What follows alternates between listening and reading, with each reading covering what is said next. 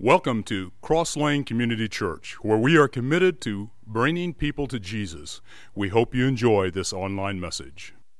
Last week we started a little three-part series leading up to Christmas called Christmas is Forgiving. And last week we talked about the easy part of it, which is when someone has wronged you and you we talked about you having a face in your mind, this person that has wronged you and what's all going on with that. Today, we're going to take a little different angle, and we're going to take a more difficult angle to it this morning, because today we're talking about initiating forgiveness. That's a whole different animal. We're a lot better at wanting other people to come to us for forgiveness than we are about going to someone and initiating forgiveness. That's the really hard part, is to actually face down those that we have really hurt or have actually hurt. So Christmas time for many is this fun, exciting time, especially those that have kids. This thing happens, you're a kid, you love Christmas, and you get a little older, and it's like, man, I don't know if I like Christmas anymore. Then you have kids, little kids especially, and you get all excited about Christmas again.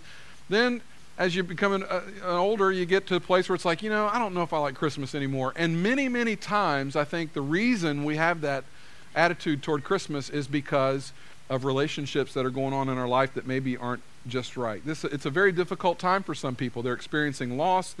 There's pain and regret. There's some maybe some family relationship that has been strained, and they don't really quite know what to do about it. Let's do a little experiment this morning. How many of you have something that you let someone else borrow and it has not been returned? I have something, it has not been returned to me. Hold them up high. I want to see. Okay. Now, let's flip that around. How many of you have borrowed something from somebody? And I got myself in trouble this morning because I had people coming up to me saying, you borrowed something from me. So I got all kinds of things to return to people. Now, how many of you have borrowed something and you haven't returned it? Let me see those hands. See, not as many. Not as many. Isn't it interesting? We're more able to remember things that have been borrowed from us that haven't been returned than we are able to remember the things that we have borrowed that we have yet to return. It's fewer. We're able to remember those who've hurt us. We oftentimes don't really want to think about or remember us having hurt someone. And so today we're going to take the more difficult trail, and that is to look at examining our own hearts and take an inventory and asking ourselves, is there somebody that we have wronged? Is there something that we have done maybe that we need to fix? I want to start this morning in chapter 5 of Matthew. If you have your Bible, turn to Matthew chapter 5. And if you're new to church or you're not in your Bible that much, but you have one here today, it's easy to find Matthew. Go to the middle, turn right. You'll eventually, pretty quick, come to Matthew. It's the first book in the New Testament. Matthew chapter 5. Jesus is speaking. He's got all kinds of great things to say in this particular little passage of Scripture. There's several chapters in a row there where it's just full of stuff that's great for living life. And he says in Matthew chapter 5, verse 23, therefore, if you are offering your gift at the altar and there remember that your brother has something against you, leave your gift there in front of the altar. First go and be reconciled to your brother, then come and offer your gift. Settle matters quickly with your adversary. Now there's somewhat of a sense of urgency in what Jesus has to say right there. He says if you're worshiping and you all of a sudden realize there's something not right between you and somebody, and it's maybe your fault, you need to just leave immediately and go make that right before you continue your worship. You need to settle the matter quickly. Now, I want to take us all back to our preschool days, okay? I don't think they called it preschool when I was in preschool. They called it something else, but now it's preschool. And we have a preschool that operates here out of the church, and every year Miss Bobby has the fire people come, the fire safety people come, and Sparky the fire dog is on the campus, and we love Sparky the fire dog. I remember when my kids were little, they'd come home with Sparky the fire dog trading cards. You are uptown when you got a Sparky the fire dog trading card. Well, Sparky comes and they get the kids together and they listen to the sirens on the fire engine, and they turn the lights on and they look at the fire trucks, and the guys show their gear and they talk about fire safety. And you've all learned something about fire safety. And on 3, I want you to tell me what we're supposed to do when our sleeve or our clothes catch on fire. There's something specific we're supposed to do. On the count of 3, are you ready? 1, 2, 3. We are to. Isn't that amazing? That's amazing. Our culture stinks at a lot of things, but we are really good at communicating fire safety. Let me tell you right now. Stop, drop, and roll. We all know that. I mean, a 3-year-old knows that. What do you do when your clothes catch on fire? Stop, drop, and roll.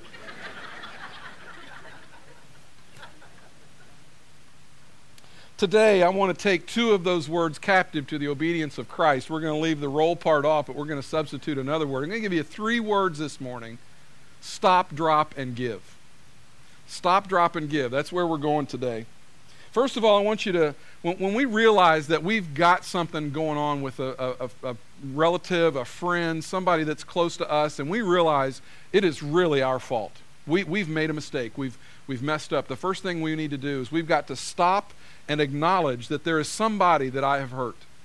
You just got to stop and tell yourself, you know what? It's my fault. It's my problem. I got to fix it. I got to do something about it. It's not an easy thing to do. It's much easier to point the finger at somebody like we were last week and saying, you know, they hurt me. They hurt me, and they should come and apologize and ask me for forgiveness. But this week it's different. This week it's, you know, there's no fingers pointing at them. All the fingers are being pointed at us, and we're saying, you know, there's a problem. We're going to do the right thing. We're going to stop and think it through when we've hurt somebody. Again, verse 23, therefore, if you are offering your gift at the altar and there remember that your brother has something against you, leave your gift there in front of the altar. Now, how many of you have had this happen? You're at the mall or you're at a grocery store, and across the way, you see somebody that you know, but you don't want to talk to them, right? And you're with your spouse, and all of a sudden, you take a beeline down row 7, and she says, honey, we don't need anything from row 7. Yeah, we do. Yeah, we do. What are you doing? There's somebody over there, and I don't want to, you know, you ever done that? We've done that, right? I mean, I'm not the only one. I'm not the only unspiritual, ungodly person that's ever done that. We go through, and, you know, and I'm out in public my fair share and in grocery stores and things, and I see, and it's not that I don't like people, it's not really that. Sometimes you're just mentally tired, or you're just not in the mood, you know, you're just not in the mood.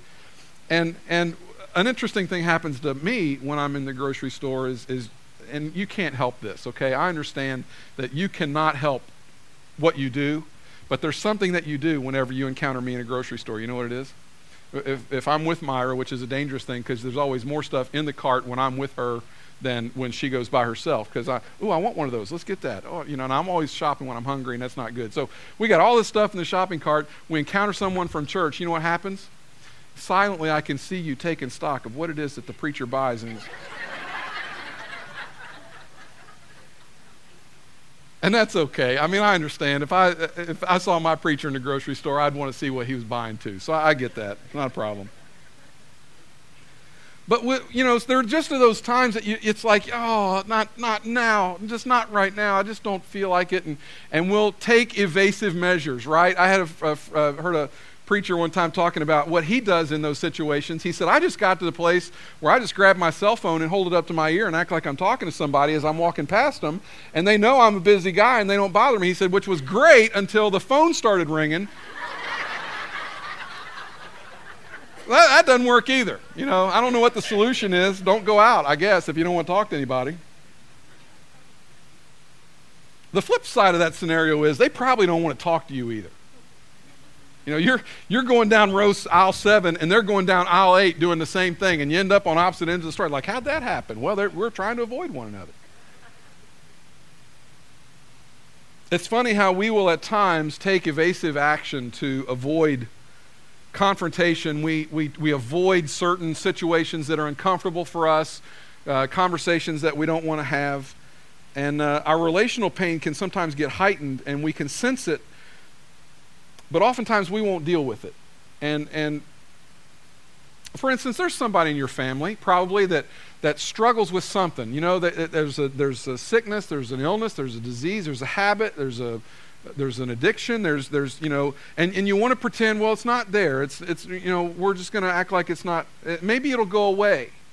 And so we ignore things, we cover things up, and sometimes they see us, you know, what happens is we come to church and we've got stuff, and we all have stuff. But what we do is we come to church and we're holding hands and we're all smiling and we look like the perfect Christian family, right? And nobody knows that just before you just had the unholy hour before the holy hour on the way in the car, right? And how many times have you come to church mad at your spouse because your spouse was insensitive to you in the car, or because, you made him wait and he's out in the car waiting, honking the horn, and then you finally get to the car and he says something really stupid like, you worked that long to look like that, or something, something like that. I would never say anything like that because I'm a sensitive guy.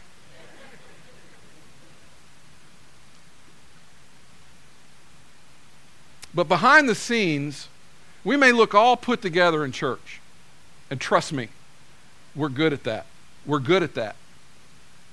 And behind the scenes, it's awful. We've been insensitive. We've yelled at one another. We haven't cultivated relationships the way they need to be cultivated. There's abuse. And we just won't deal with the real problems of life sometimes. Sometimes there's a strained relationship and you don't like them and they don't like you, but you're polite and you act like there's no problem and you just kind of tolerate one another, and the relationship never improves. It never goes beyond. It never gets better. It never takes hold. Surely, that is not what God wants for us. Surely that when God gave us relationships, He did not want us to trash those relationships, to leave them in shambles, to do things in them that leave them not whole. And yet, we all have relationships probably that could use some improving, that could use some humility brought to the situation, that could use somebody that is willing to say, you know what, I'm wrong. And I got out of line, and I wish I hadn't, and I said this. Generally speaking, we will judge other people by one thing. Do you know what that one thing is? Generally speaking, we judge other people by their actions. We judge other people by their actions. What they do or don't do, say or don't say, we judge them by their actions. When it comes to us, we typically judge ourselves by something other than our actions. You know what we judge ourselves by? We judge ourselves according to our intentions. So I judge you by your actions, but I judge me by my intentions. And when I judge you by your actions, I hold you to a higher standard than I hold me, because my intentions are always good, right?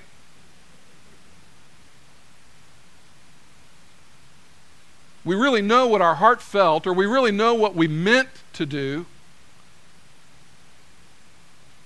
For instance, if you borrowed a book from my library and you didn't return it, I would judge you by your actions, and I would call you a low-down, dirty scoundrel who has my book and needs to bring it back, because I'm judging you by your actions. But if I borrowed a book from you and I haven't returned it, I have every intention of returning it. It just hasn't struck me to do so yet, and that doesn't make me a bad guy. You see, I judge you by your actions, and I judge myself by my intentions. So I go way easier on me than I would go on you. That's what we do. My intentions were good. I thought about giving it back to you. It just slipped my mind, and I had every intention of making sure that got back to you.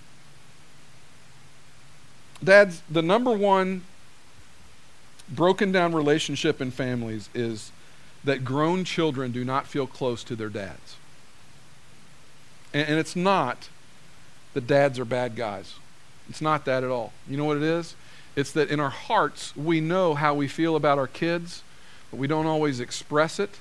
And so because our intentions are good and we intend for our kids to know that we love them, but we don't get proactive and say that, so our kids grow up thinking, man, I don't know if Dad even really cares all that much about me. When if you were to ask Dad, Dad would say, no, I care a lot about you. And you would say, and the kid would say, well, why don't you ever show it? Why don't you ever say it? Why don't I ever feel like it? And so there becomes this chasm between dads and their grown kids a lot of times, because Dad feels it inside. It's a strong feeling. He cares. He would die for his kids. His intentions are great, but he just doesn't take the time to show it the way he needs to. Barna statistics, George Barna he's pretty hard on the church. A lot of the statistics that come out now are very indicting against the church. And I used this one statistic. I had somebody come out and take issue with me after church, and they were right. So I'm going to give you the statistic. I don't know what that is, but that needs to be out of there. Otherwise, I say things like statistics.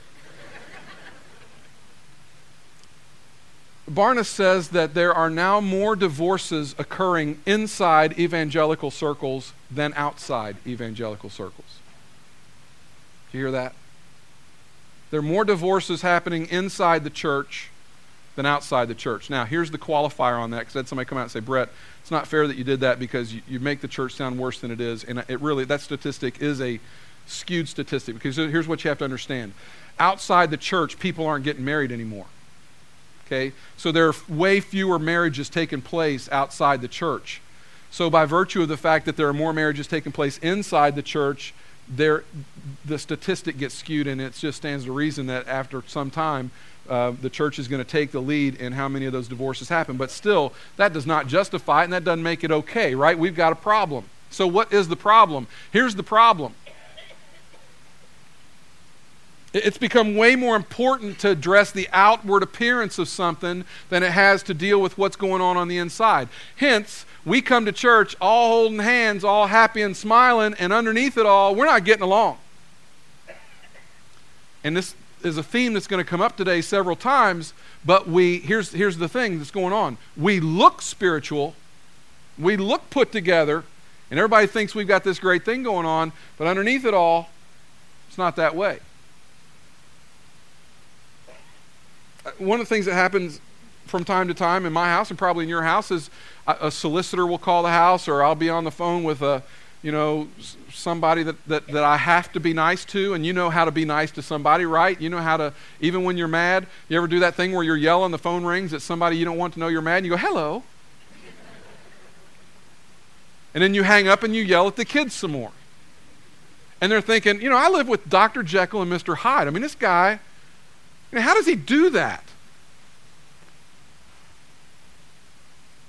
I know I've done this to my kids many times. I've been chewing them out. And here's the thing. Parents, we're guilty of this.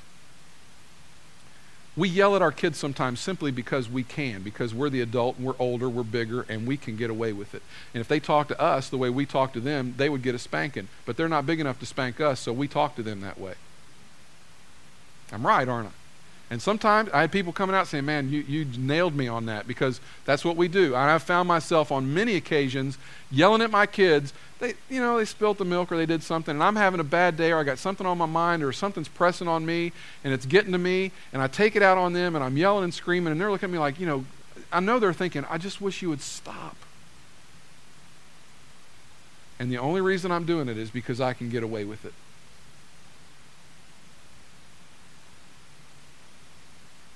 We slip into an existence sometimes, maybe not spiritual intimacy in the home, but more one of tolerance, where we just put up with stuff. And that's not how God wants it. For some of us today, we need to stop and we need to acknowledge that we've hurt somebody. I've really tried to model this for my kids. I don't know how good a job I've done. I would like to think I've done a good job. There are times that something happens with one of my kids and I'll start yelling. And it's like I can 0 to 60 and faster than any car. I can get 0 to 60 in my anger sometimes with the kids and yell and scream. And there've been a couple of times where they've been trying to, but Dad, and they're trying to break it up and explain to me, but Dad, here's what you don't know. And I'm not interested. I don't want to hear that.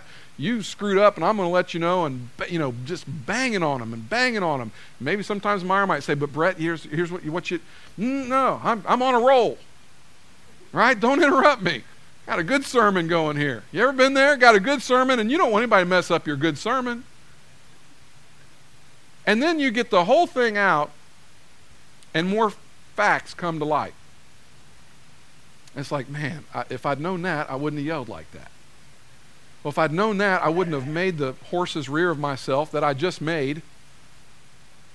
And so you know what you do? You know what you do if you're a good parent? You know what you do?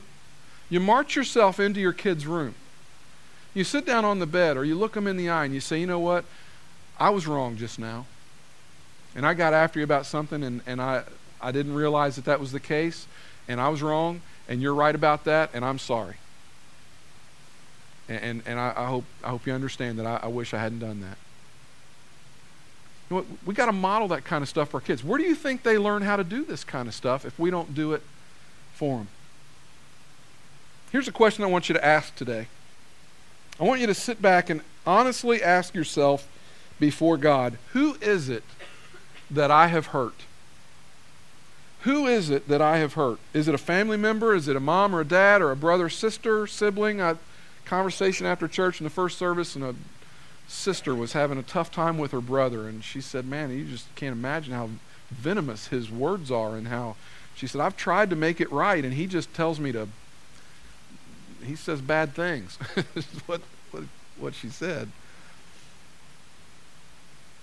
Maybe it's an ex-spouse that you really aren't treating with the kind of respect that they should have, and for whatever reason, and you're carrying a grudge, you're mad over what's happened, and you just aren't treating them right. Then let's go to another level. Let's take family relationships, and a lot of us, if we're really honest, we would say that we have family relationships that aren't intact the way they need to be. And at the very least, they're strained.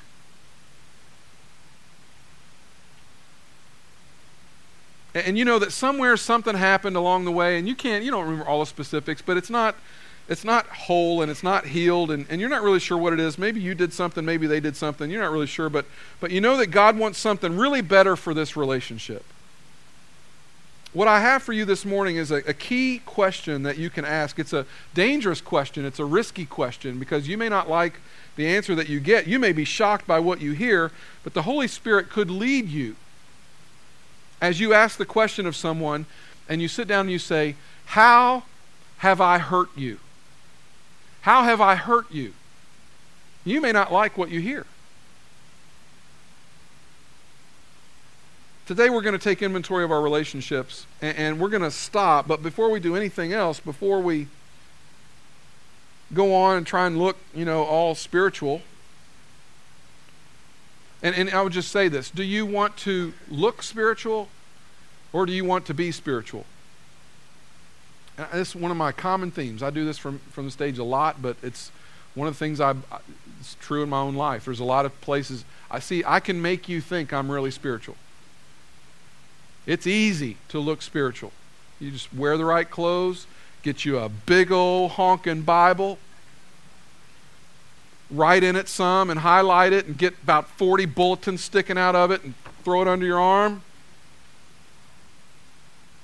Grab your spouse by the hand and lead your family into church all holding hands and all smiles, and use a couple of cool phrases that we've learned to use in the church, like I'll be praying for you. And oh, that's terrible, terrible. And we can look really spiritual. If you learn a couple of key words like propitiation and sanctification, and drop a couple of those, and I can sound really spiritual and look really spiritual. It's easy to look spiritual. Being spiritual is a whole nother matter. You want to look spiritual, or do you want to be spiritual? Before we pretend like we're strong Christians, we're going to stop and we're going to acknowledge those that we've hurt. And to my point a little earlier, the reason that our marriages are having trouble is because we dress it up on the outside, but we never really fix the things that are wrong on the inside. We never apologize. We never, ask this question, how have I hurt you? So we're going to stop and we're going to acknowledge those that we've hurt. Then the second thing we're going to do, we're going to drop everything and make it right. Drop everything and make it right. Listen to the urgency of Jesus' teaching. Leave your gift there in front of the altar. First go and be reconciled to your brother, then come and offer your gift. Settle matters quickly with your adversary. Do you sense the urgency in this passage? Parents, especially moms, are amazing when they hear their baby cry. And you can have a mom with her child in the middle of, bogeys with all kinds of noise going on and all kinds of kids screaming all kinds of things. And she can hear her baby cry, and she can tell you how urgent is the need based on the cry that she hears. Now, I can do that a little, but not nearly as good as my wife can, and I've seen other wives do that, and it's just an amazing thing. In fact, my wife is so good, she can tell things about the dogs by how they bark. That's good. That's just way too much work for me.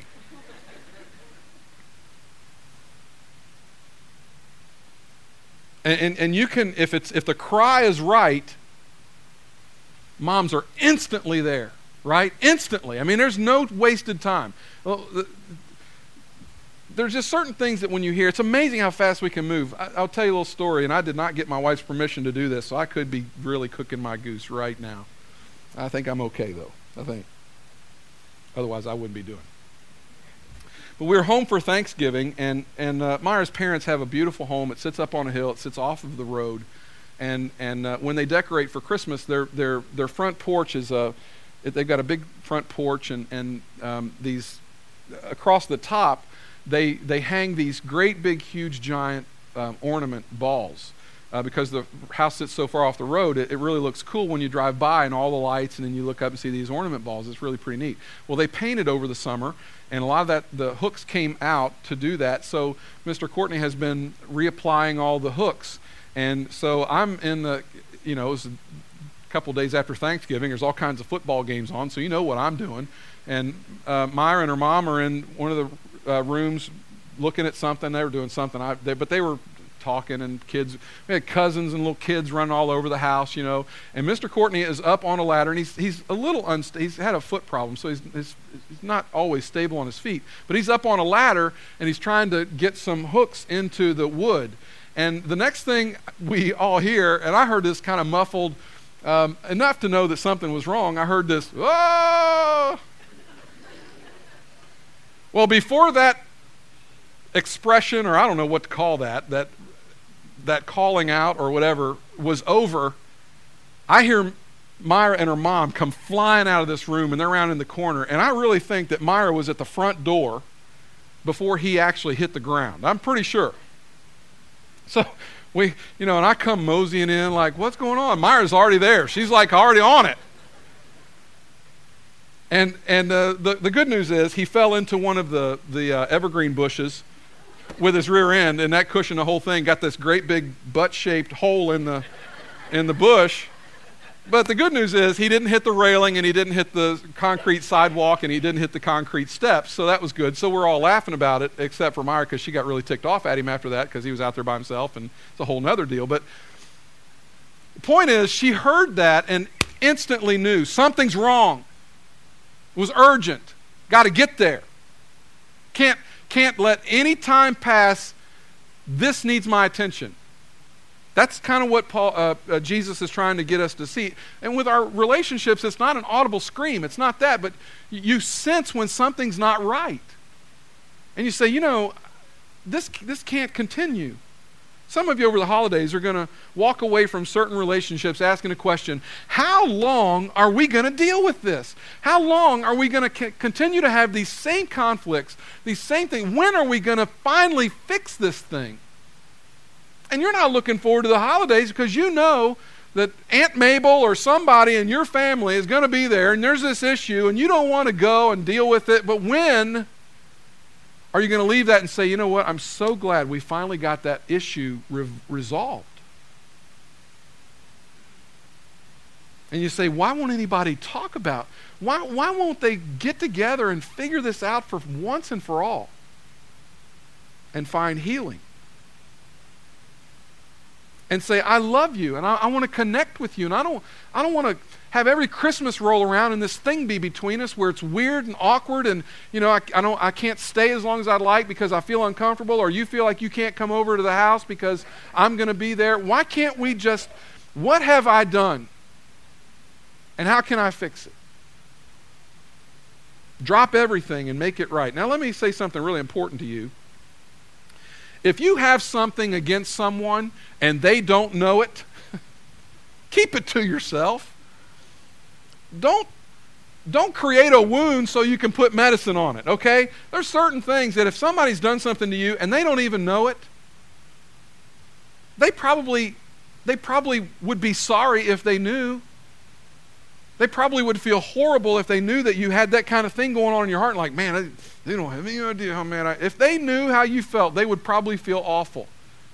Again, do you want to look spiritual or do you want to be spiritual? Because if you want to look spiritual, you're going to say something like, well, you know, God wants me to get it all out in the open, so I'm going to go tell them how they've hurt me because it's really important that I tell the truth in love, and we can say all the right things. Or you can be spiritual and you can get alone with God and you can say, God, they have no idea. And this is really a me and you thing. This is a heart thing for me. And I just got to get my heart right with you. And so they're never going to know what they've done to me, and I'm not going to hold it against them anymore. God knows you've forgiven me enough stuff. I'm just going to, it's a me and you thing, and it's done. I'm finished with it. I'm not going to hold it against them. They are forgiven, and they don't even know about it. Now, that is spiritual. That is spiritual. And here's the kicker about when you're really spiritual, nobody else really knows. It's easy to look spiritual, very difficult to be spiritual, and that's the kind of thing that we're talking about.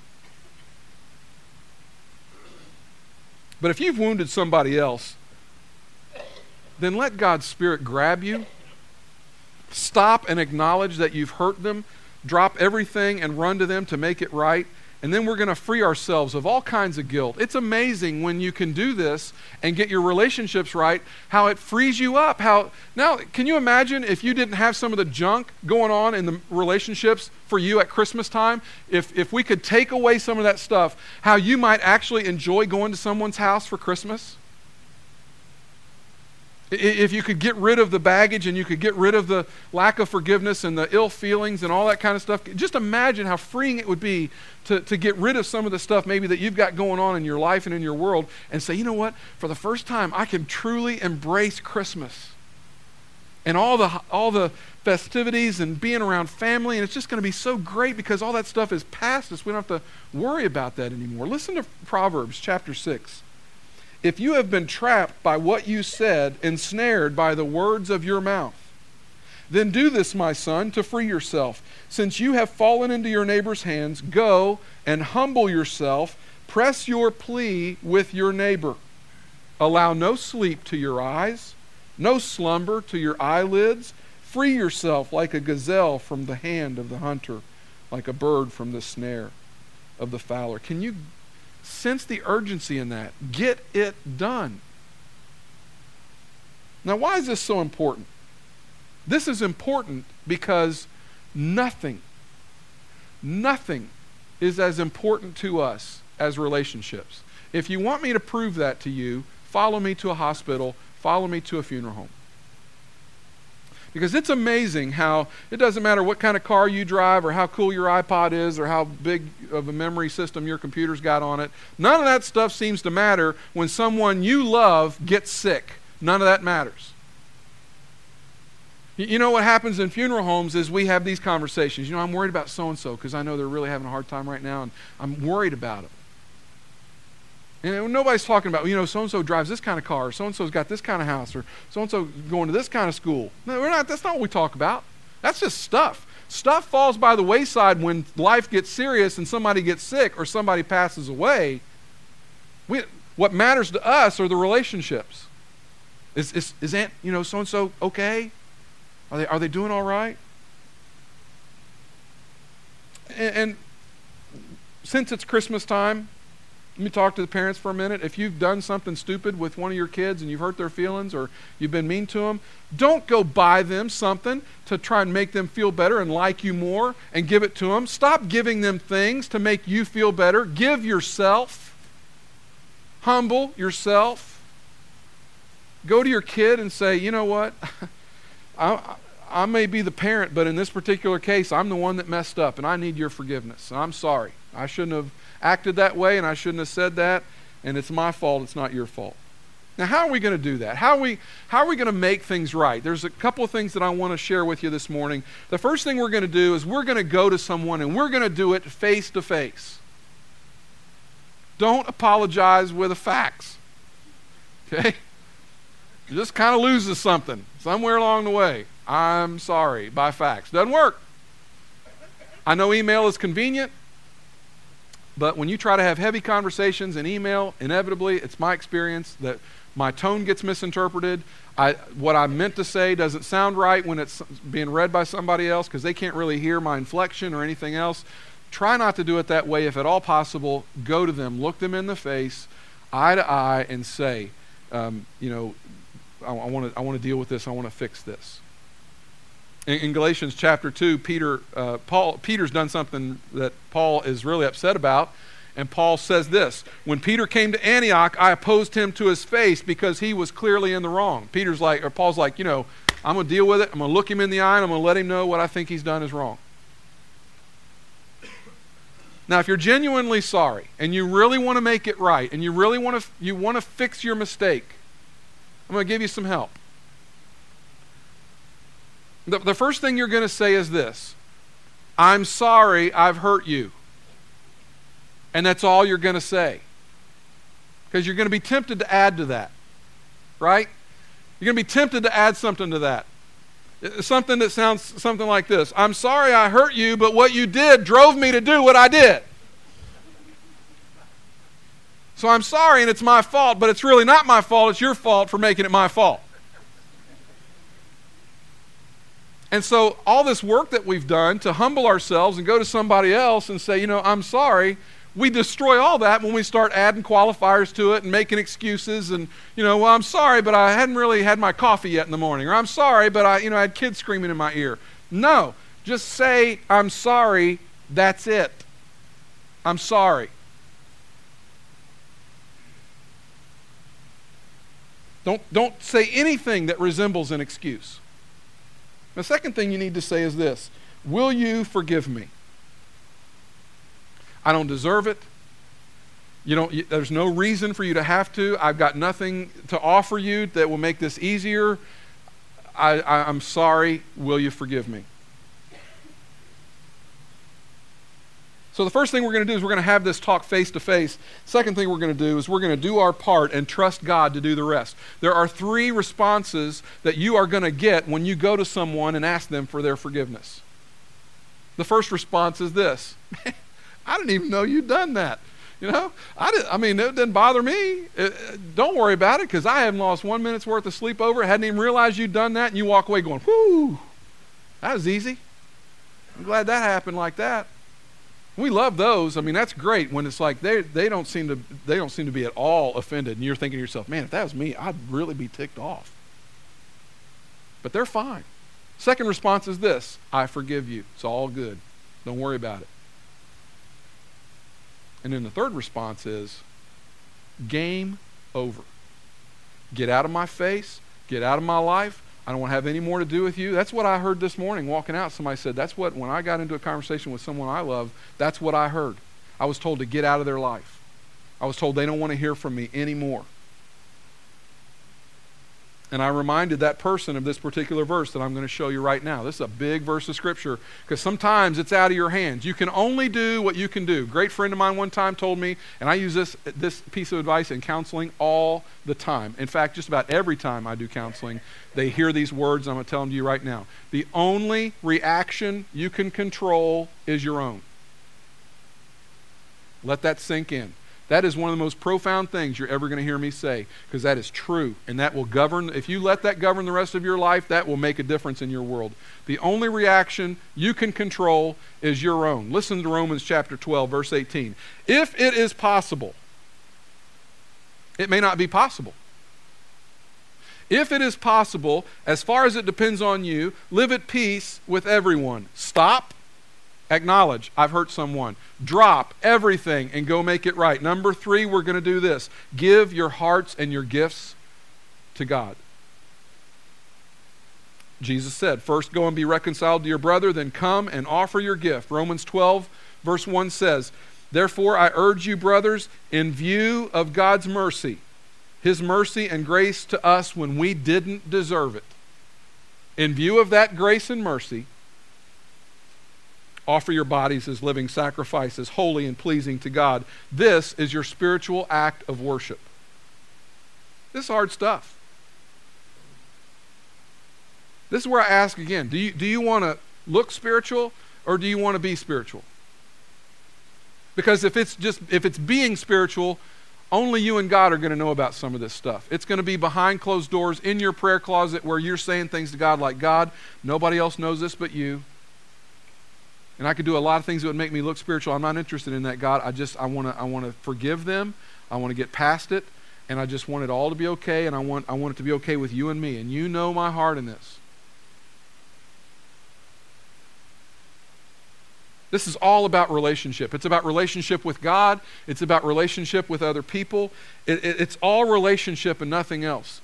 Somebody asked Jesus one time, what is the most important command? And what Jesus said back was, love the Lord your God. So in other words, we got this vertical thing going on, your relationship with God. Then he comes behind that and says, second is like that, love your neighbor as you love yourself. It's all about relationships. It's not about how many times you go to church. Not about how few cuss words you say. Not about how much money you give or how much you dress up or all the spiritual words you know. It's not about any of those things. It's about relationship with God, relationship with other people. Do you know what the devil wants to do more than anything else? He wants to hurt God. That's what he wants to do. Do you know how the devil hurts God? He hurts God by hurting God's people. Do you know how he hurts God's people? He hones in and he destroys relationships. That's what he does. And if he can destroy a relationship, that has an effect up the chain that reaches the heart of God. He says, I know if I can destroy relationships, it hurts God's people. If God's people hurt, God hurts. And so that's what I'm going for. We strengthen the chain when we seek forgiveness from people that we have hurt. And we go and we make it right. And we say, you know what? I'm in the wrong. And maybe you've forgotten about it and moved on, but I can't. And I need your forgiveness. Jesus says it's urgent. I want you to get on it. I want you to stop what you're doing, acknowledge you've hurt somebody. I want you to drop everything, go make it right, and I want you to give. Continue to worship, but do it after you've dealt with everything else first. Christmas is forgiving. Let's pray. Father, relationships are so dynamic. They are so layered and rich, and life brings us all kinds of opportunities to mess up our relationships. We're selfish by nature anyway. Then you add to that, some of us just have no sensitivity whatsoever, and it makes life even harder, and we hurt people. But your counsel this morning is that we would be proactive and that we would make it right, that we would go to those that we have hurt and we would ask for their forgiveness. That takes a lot, God. It takes probably more than we've got in us. So it means that we're going to need your help.